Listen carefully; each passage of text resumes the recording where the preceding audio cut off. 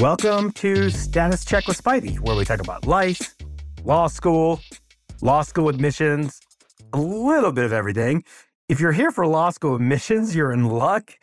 This is with Dean Natalie Blazer, the Chief Admission Officer at UVA Law. And we get into it about law school admissions. I mean, everything from frustrations, things that excite us, nuances, what works, what doesn't work. I think you'll enjoy it. So without further delay, here's me and Natalie. Natalie, I feel like I can call you Natalie because I tried very hard to recruit you to join our firm a few years ago, and breaks my heart. But you decided to go to UVA and be their Chief Admissions Officer and Assistant Dean for Admissions. What was up with that? Just getting right down to it. I love it. It was a tough decision, honestly. You know, UVA is my alma mater, as you know, and had to get out of DC. It seemed like the right time to make that move. So it was difficult. I promise. You and your team were so great to me. But for now, I'm happy that I'm here, but even happier that we have still kept in touch and that we get to do fun things like this. I'm happy too. I'd like to think that we brought our A game recruiting you, but I think you made a good decision. We'll stay in touch and maybe we'll do some more podcasts. You have one coming out, Admissible, right? Yes, I'm so excited. I've wanted to do this for a long time. You might know this, Mike, but I have learned that podcasting is sort of a second full-time job. It takes a lot of time, but I have been having so much fun with it. I think it's going to be really helpful to applicants who want to learn more about the whole process and about UVA law in particular. So I'm very excited. I find them incredibly enjoyable, and it's been a blessing for us and just great fortune that we've had some world famous guests on and some deans of admission like you who are at the front and center. So speaking of you, when you applied to law school, when was that? The fall of 2004 is when I applied to law school. I was a senior in college. I had known I wanted to go to law school because I did a lot of sort of legal internships in college. I worked at the legal asylum clinic at BC at the law school, and that really kind of cemented it, the type of work I wanted to do. My dad, who was an attorney, said I should work at a law firm before I make this decision. So I sort of compromised and worked as a paralegal at a big law firm the summer before my senior year of college, studied for the LSAT at night, and then a few weeks into my senior year, took the LSAT. I remember it was a big football game day at BC Saturday morning. So I really kind of had to put my head down, go downtown, take the test. As you know, Mike, back then they averaged LSATs. So I kind of went into it with the mentality that this was a one and done thing because I wasn't going to risk it going down. So I took it, and luckily I was happy with my score. And it's really a long time ago now, 18 years. Oh, geez. But knowing me, I think I had all my applications just kind of ready to go. And I think I sent them out like October, and UVA was the first school I heard from. They called me in December. Even though I got a few more admissions after that, like early in the spring, I kind of had my mindset on UVA at that time. So there's a lot of interesting things to unpack there. Number one, when I took the GMAT, there was a big football game and the marching band was playing below the test center. So that was distracting. Actually, the people complaining in the test center was more distracting than the band itself. Funny story. It was not just a football weekend at BC. It was family weekend. And so my dad was there. And my dad, the attorney, he drove me downtown to the LSAT test center, and he said he was going to pick me up after the exam. You know, it was like a 4-hour, 5-hour exam back then.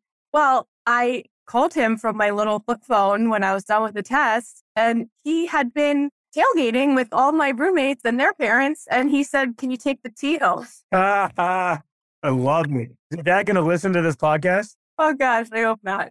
Didn't he help you with your law school application? We find that lawyers love helping their kids, their family, friends. He really didn't, but I will say, like, my dad went to Georgetown undergrad, Georgetown law. I learned a lot from him, and like, I think him being a lawyer kind of helped form my interest in it. But yeah, I kind of did it on my own. I think that was probably better for everyone involved. I just want to double click on something. In 2004, the LSAT was average because schools sent all to the ABA.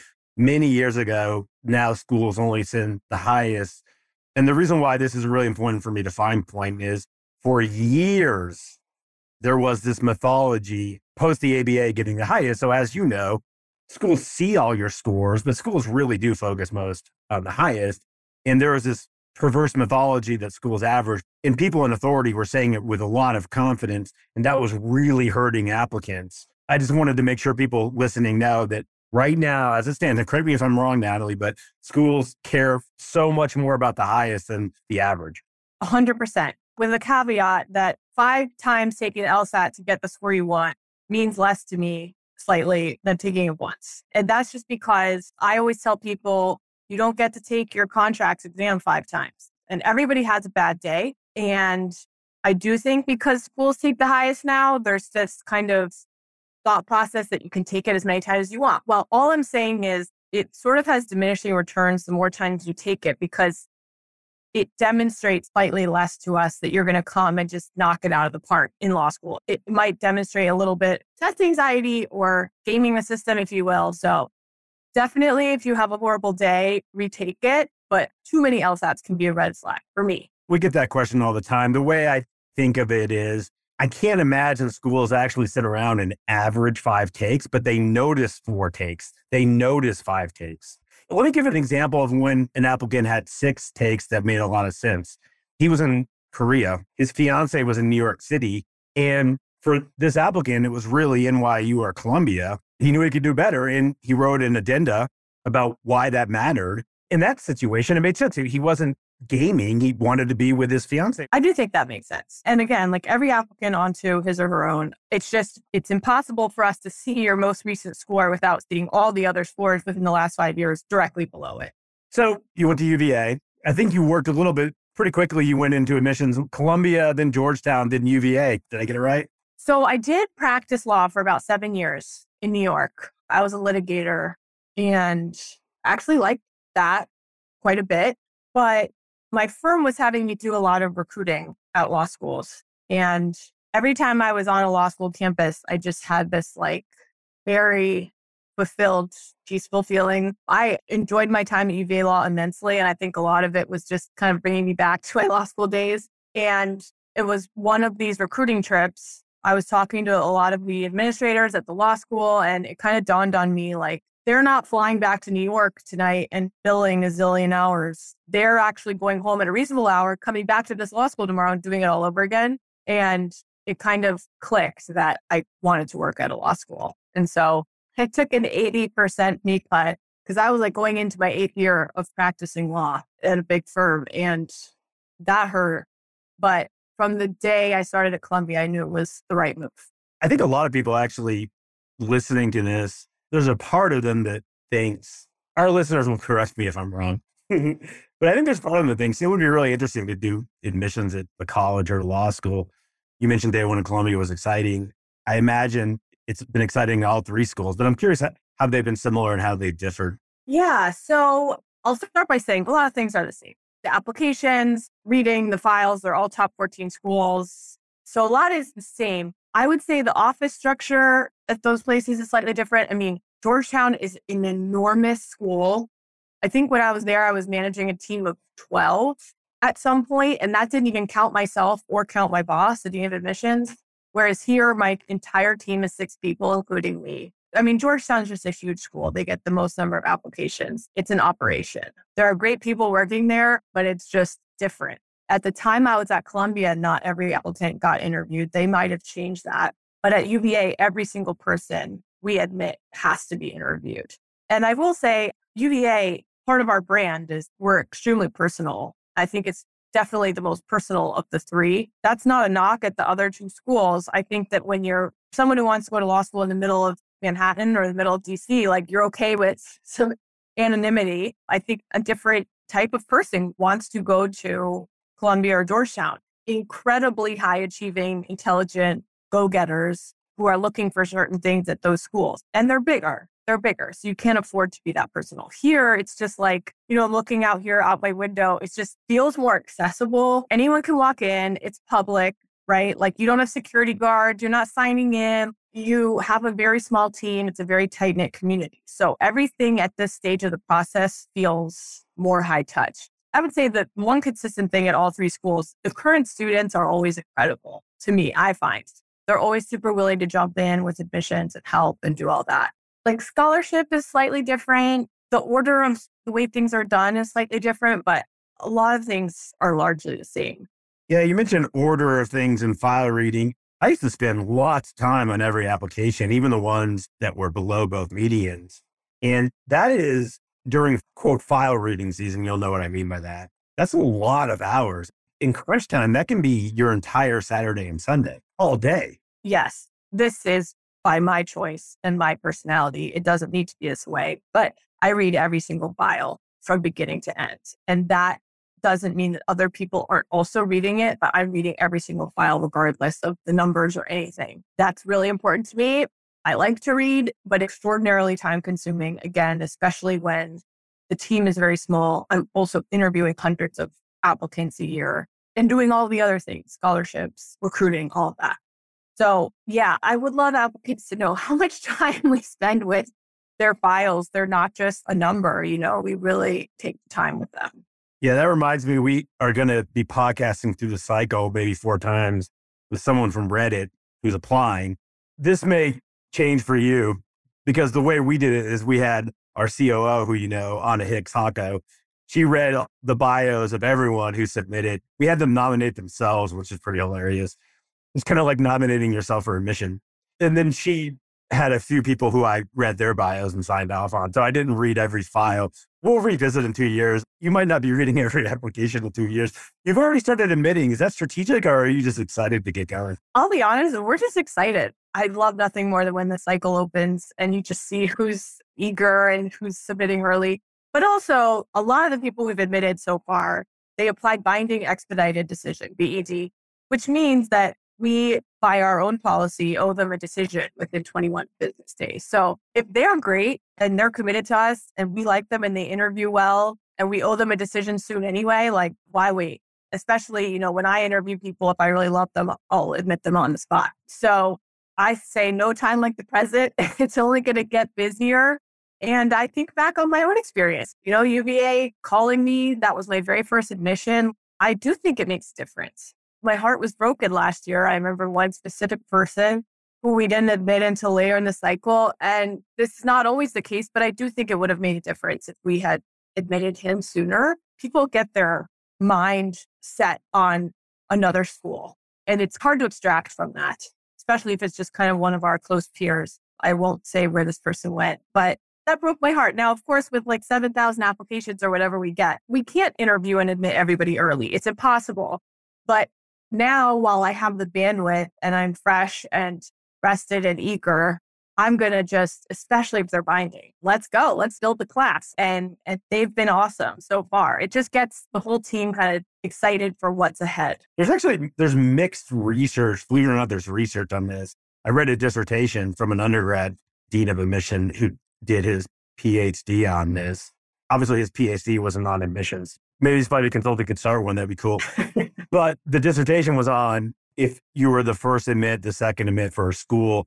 I think there's mixed research. I think you're right. There is a psychological attachment. I think, as you know, it's definitely true that if you admit someone off the wait list later, they have become more and more. So wait list admits are trickier. The ED stuff I'm curious about. If I was applying to UVA with my horrible undergrad GPA, could I apply to 12 schools ED? But if you admitted me first, I then would have to withdraw from all schools? Or could I apply to only UVA? I'll tell you that I would say it's very frowned upon to apply more than one place, early decision, like binding. And that's just because the school, when they get their application, they think if they admit you, they're getting you. Now, we might not know if you've already been admitted somewhere else by the time we get to you, and then you're bound to there. And that's just not fair. The whole point is you're signaling to the school that this is the place I will commit to. We wouldn't necessarily have a way of knowing, but I don't like the idea of it's a race for this person. Like the first person to admit them ED gets them. Like I think you can obviously have all your other apps out there. And yes, when we admit you binding, you are supposed to withdraw from everywhere else and commit, yada, yada. Now, of course, every year there's one person who reneges or says they want to switch to regular decision or whatever. But for the most part, like our binding folks are committed. They're excited. They have really good reasons for wanting to come here. And that's a win-win for us. If someone is super strong and they're applying to us and they want to be here, like, yeah, I'm going to go get them.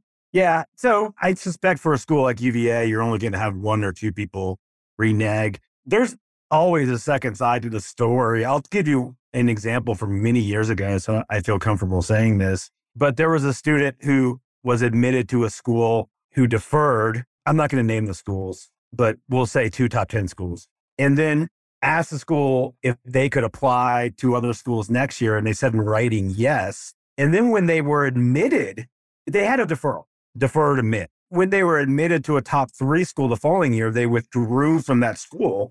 That school reported them. I don't know if they started talking to other schools, but they reported them maybe through, LSA's committee of misfraction or whatever that is. The school that they were going to go to, the top 3 school, called this person. This is about 9 years ago and said, you have a week to explain to us why you reneged on your deferred admit to the other school, or we're going to rescind your application. Now, there's 2 interesting variables here. Variable 1, this person was a practicing Buddhist. So when they called me, it was like the calmest person in the world. Most people would be in panic mode. I was more panicking than the applicant.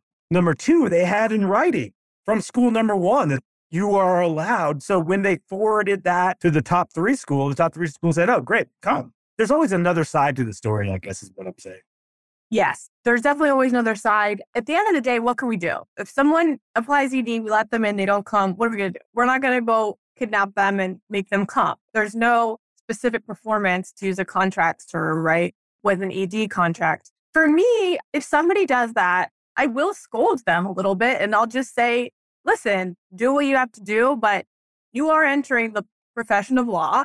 And I want you to think carefully before you sign documents. Like, nobody came and told you to apply ED to UVA or to any other school. And what those applicants don't realize is how much time and energy they cost us when they do things like that. We have someone that we thought was coming that we were excited about. So I think a lot of times when applicants act badly, they don't realize that they're creating a mountain of extra work for us. That's frustrating. No, that's a fair point. And kudos to you for taking the time to reach out individually. I'll reach out individually to that school from 9 years ago and scold them. All right. So speaking of UVA, you don't have a why UVA essay, but you do interview everyone. We have over 250 years admissions experience within our firm, law school admissions. When I was recruiting you to our firm, I probably told you that 100 times. We even have this journal debate in our firm, like how important is signaling a why UVA or why law in the personal statement? How important is it in the interview? Must they at some point in the process tell you why UVA? How much does that matter to you? It's certainly not required. I tell people their job in the application is to get themselves to the interview phase. Everybody needs to be interviewed to be admitted. So if your application is very well put together, you're smart, you're driven, you have a good personality, good recs, all of that, and you don't say a thing about UVA, that's very well someone that I could interview with that exact goal in mind. Is this someone who would come here? Are they interested in us, or did they kind of blanket the T14 with their apps? So there are definitely ways to get to the interview stage without talking about UVA. But yes, you should absolutely expect me to ask, why did you apply to UVA? What is it you like? What can you see yourself doing here? How would you contribute? There are also so many other ways applicants demonstrate their interest in us without some boilerplate UVA statement. They want to practice in DC. They have visited us before. They were really involved in their community in undergrad, because that's a huge personality trait of people who come here. There are other definite clues in the application that don't need to be spelled out in a statement. And the really high achieving applicants, they know exactly what to say to get where they want to go. So we do read these UVA statements that some are authentic and some are not. I don't think I'm perfect at detecting authenticity, but I think I'm pretty good. And just kind of copying and pasting faculty and clinics talking about the Blue Ridge Mountains in a UVA, I would rather you not even submit one then. There are some really genuinely personal, moving UVAs that really get me and that I love. If that's not your truth, so to speak, don't say it. And I don't blame people for just kind of applying to a bunch of different places. That's fine. What also troubles me is when I do ask in an interview, like why someone wants to go to UVA, and they don't really have a well thought out answer to that question. Even if UVA is not your top choice, I would say kind of think of some reasons or think of some questions about UVA in particular. I just want to make it super clear that we do not disadvantage people who don't have a UVA for all the reasons I just said. sometimes they're not effective anyway. And if there are other signals to us in the app, that's perfectly fine. And a lot of times the interview helps us flesh it out more just on like a personality fit. You mentioned something that brings back memories for me. We all think we're really good at reading authenticity. We all think we're really good at hiring. So, okay, I've interviewed this person for a day. I have a feel for them. But we all can remember the time we made a bad hire, or we all can remember the time that someone literally convinced us if we took them off the wait list, they would forever love our school. We admit them off the wait list, and 3 weeks later, I find out they're going to Pitt Law.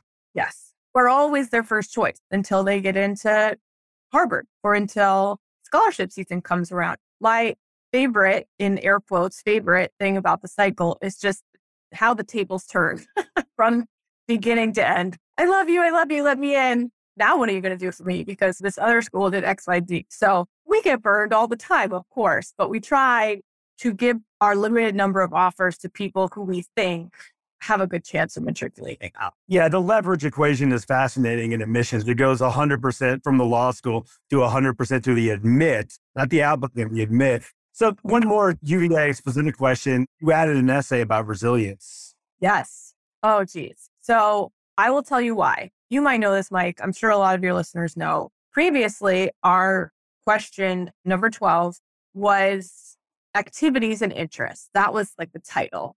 And it had 3 parts. And the first part was describe to us your activities, things you're involved in order of importance to you. Like it basically gave people a space to flesh out more than what just their resume would say about community involvement, extracurriculars, things like that. And then part 2 of the question was, tell us your hobbies and interests. And part 3 of the question was, do you have a geographic preference for where you want to end up after law school? So problem with that, and I understand why the question was originally there. It's been there for years. We care about good community members. That's a huge cornerstone of UVA. We want to see, are you going to be of service to the community? Are you going to be involved? Are you going to take on leadership roles? This is not a place typically where people just come to go to the library alone for 3 years and leave. So I understand why that question was originally there, but it caused, frankly, more confusion than you would think in the applicant pool. I do know about the confusion as well. Yeah. And some people would say, please see resume. And we're like, no, it was confusing, A, and B, it was also kind of redundant of what was on the resume. So we sort of brainstormed and we thought about what qualities mattered to us in future law students and future lawyers. We talked about a lot of different options, but resilience kind of kept coming back.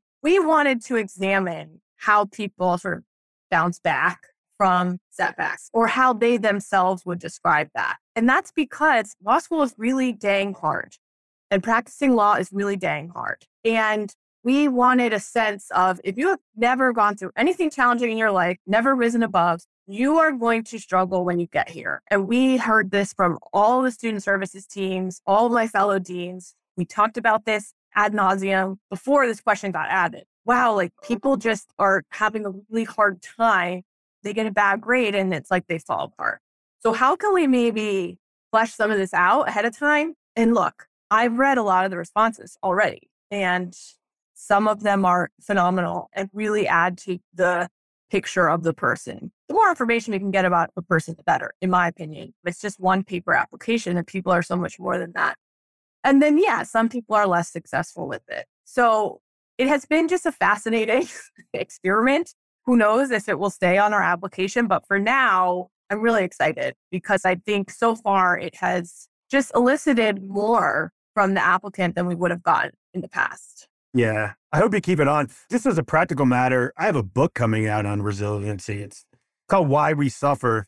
In fact, I should plug, we just sent to publishing our admissions book, the PowerScore Spivey Consulting Admissions Bible. So that's going to be out in October, November. But then the other one, I'll give you a fancy word I would never use in a personal statement, psychological hormesis.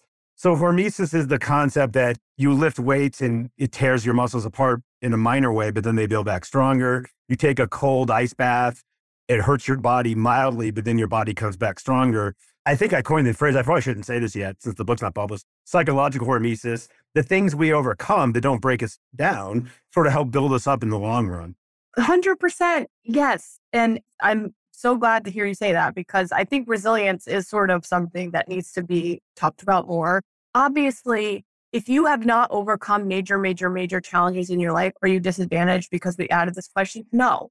Anybody could answer this question if they dig deep and they really think about it. But it also, I think, it's giving our applicants who have overcome a lot a space and an opportunity to tell us a little bit more about that. So I agree with you completely. It's so important just to character in general, but especially for going into law school and the practice of law.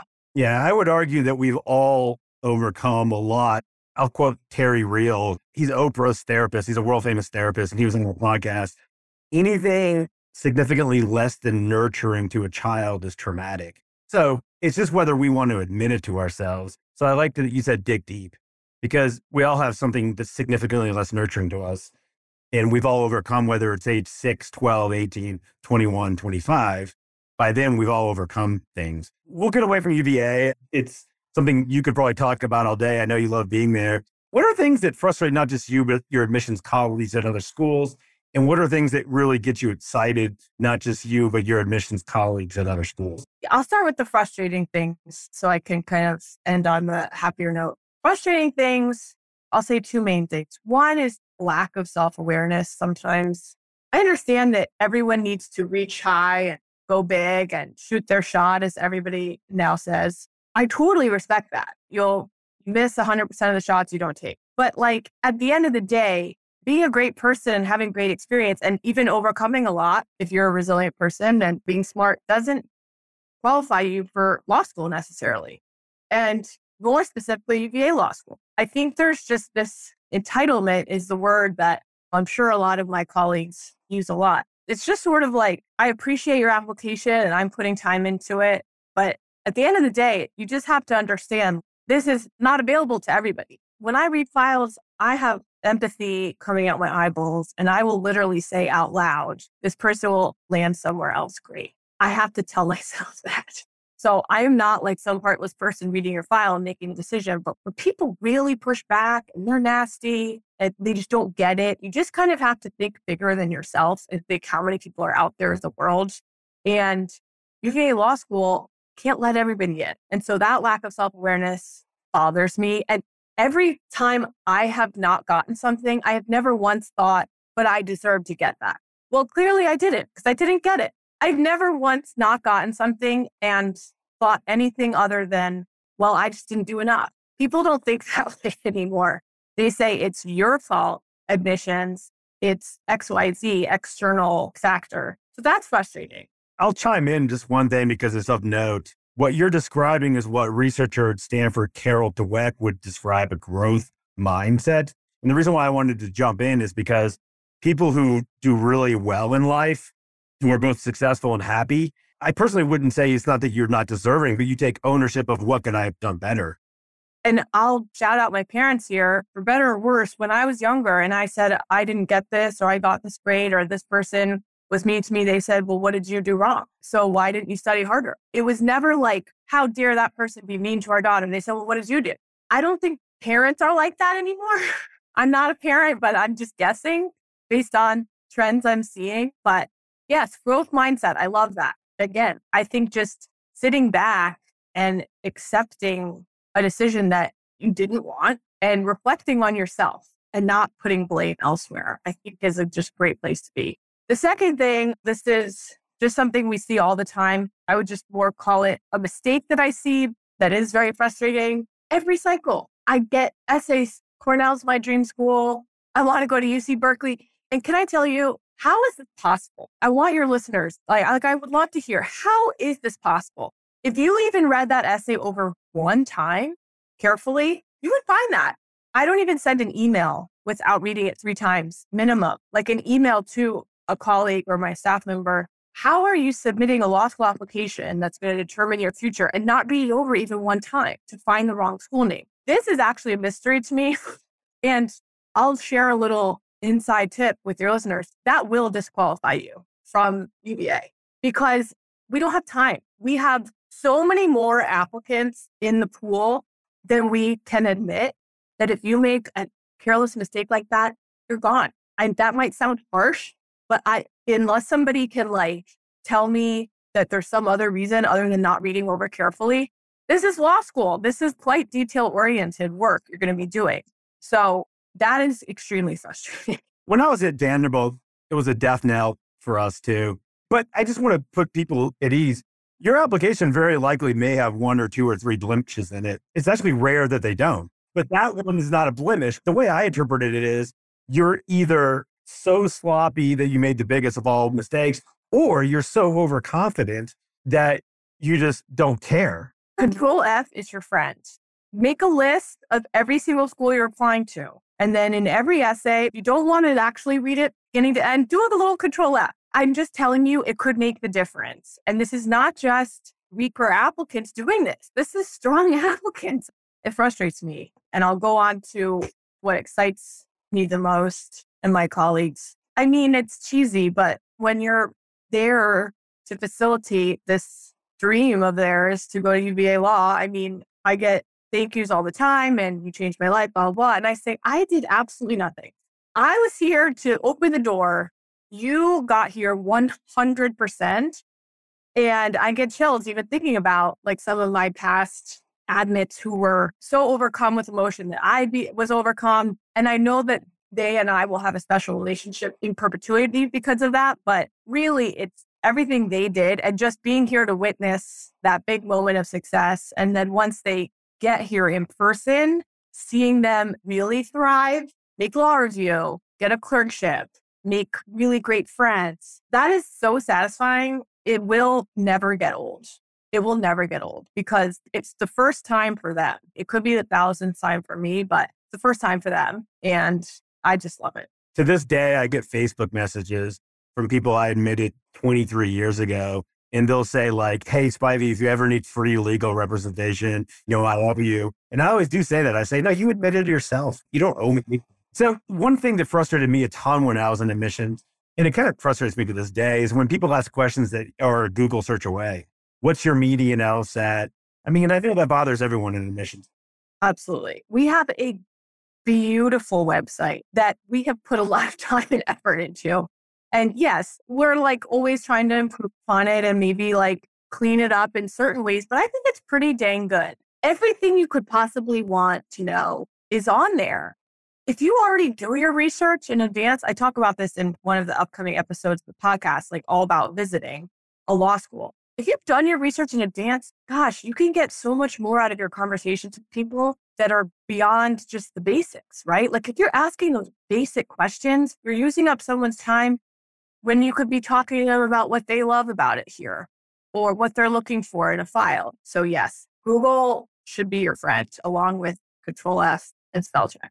We moved heaven and earth on our blog, and kudos to our COO and our webmaster, who's kind of resistant to this at first, but to make our blog searchable. And we have, you might know this, but hundreds, if not maybe 1,000 blogs and podcasts. And now you can find an answer to almost any question. So very similar. Final sort of thing to end on this cycle. How do you see it shaking out? I have so many thoughts. I wouldn't even know where to begin.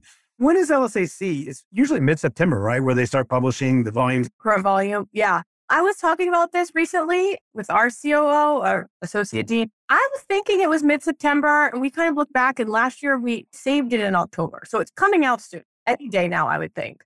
Next couple of weeks, volume summaries. I would say you know way more about the sort of predictions and data and things probably than I do. I'm not great at this because I'm both an optimist and a pessimist. I think it's going to be a tough cycle and nobody's going to come and they're all going to go to Harvard. But then I also look at this past cycle, which was, to be perfectly honest, brutal. I mean, it was a really, really difficult cycle. I only had one director. She and I interviewed all 770 whatever people that we admitted. There were days when I was like, are we going to bring in this class? I mean, it was really, really tough. But then I look at the 1Ls who are here and I'm like, they're amazing. We pulled that off. We have another director now, which I'm super excited about. We literally doubled the work share. My prediction is that we're just going to get more great people. I mean, I know that sounds trite, but I feel more calm and more confident going into this cycle that the great people will come. and they will find us. And there are people who visits their homes. I think the last 2 years, starting in the dean of admissions job, I felt a little overwhelmed and terrified, frankly. As far as like volume, I'm predicting not a huge change from last year, to be honest. Maybe 3% in either direction, up, down. I think 5,000 to 6,000 apps is where UVA law kind of lives. And that's fine. Like, I'm not one of these deans who wants to go out and drum up thousands more applications. Like, why? I think the people who want to be at UVA law find their way here. So competitiveness, look, our medians are out. They're high. I don't think they're going down, knock on wood. So it's going to be competitive. And I think we're excited. We're excited to see who's applying. As you mentioned, we're already admitting people. So I don't see the volume changing dramatically, but I would love to hear what you think. Yeah, we commit a lot of resources to this because it's very important for what we do to counterbalance other signals in the market and to our law schools we work with. Law schools work with us for us to make predictions for them. Our data expert, my running joke is he would have scored a 183 on the LSAT Flex. So he gets the data very right. Everyone in admissions gets the jokes. You mentioned a number of times the right word, which is applicant volume. LSAC said something in writing about a month ago about application volume being strong, so the pool is strong. As you know, in admissions, application volume is meaningless. It's applicant volume. So applicant volume, I would say, if I had to guess, is going to be 1% to 5% down. I kind of like your hedge, though. I mean, prediction is difficult, especially when it involves the future. +3 to -3 is a much better guess, maybe. I think demographically, it would look like it's going to be a little bit down. I think what we have is we have a September LSAT that we didn't have last year that's backfilled the dearth in applications from the summer. So we're still going to be after September a little bit down applicant-wise. What's really interesting is we don't know the ratio yet of first-time test takers to retakers. That ratio is going to be really important because if there's a bunch of first-time takers, then all those people in the summer are extra applicants who aren't retaking. If it's a bunch of retakers, then it's probably not adding much to that backfill in September. So once we get that ratio, and then once we get the October and November tests, we're going to have a really good feel.